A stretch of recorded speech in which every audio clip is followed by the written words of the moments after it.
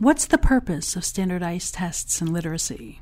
To assess a student's proficiency in the technical parts of reading, such as understanding symbolism, or to assess the insights a student has gained into the human condition? Hi, I'm Gail Smidian, Research Analyst at NYSBA. Today's study break examines how the design of standardized reading tests dictates what students are expected to learn from literature. One addition to the recently revised New York State English Language Arts Standards is a set of practices called Lifelong Practices of Readers and Writers, which aims to excite and engage students in reading and writing. That's good news for Sarah Levine, a Stanford assistant professor who's interested in how students learn literature.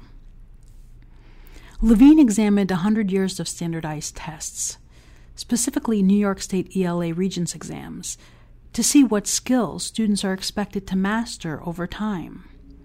She chose New York State Regents tests in part due to their accessibility.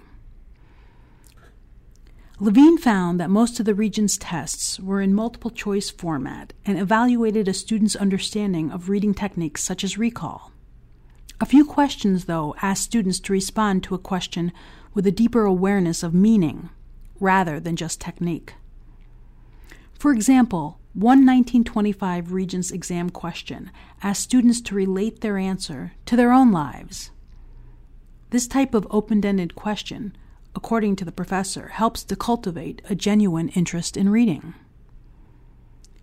To find out more about this topic, go to Stanford University's website and search for the article, A History of High School English, Told Through 100 Years of Exams.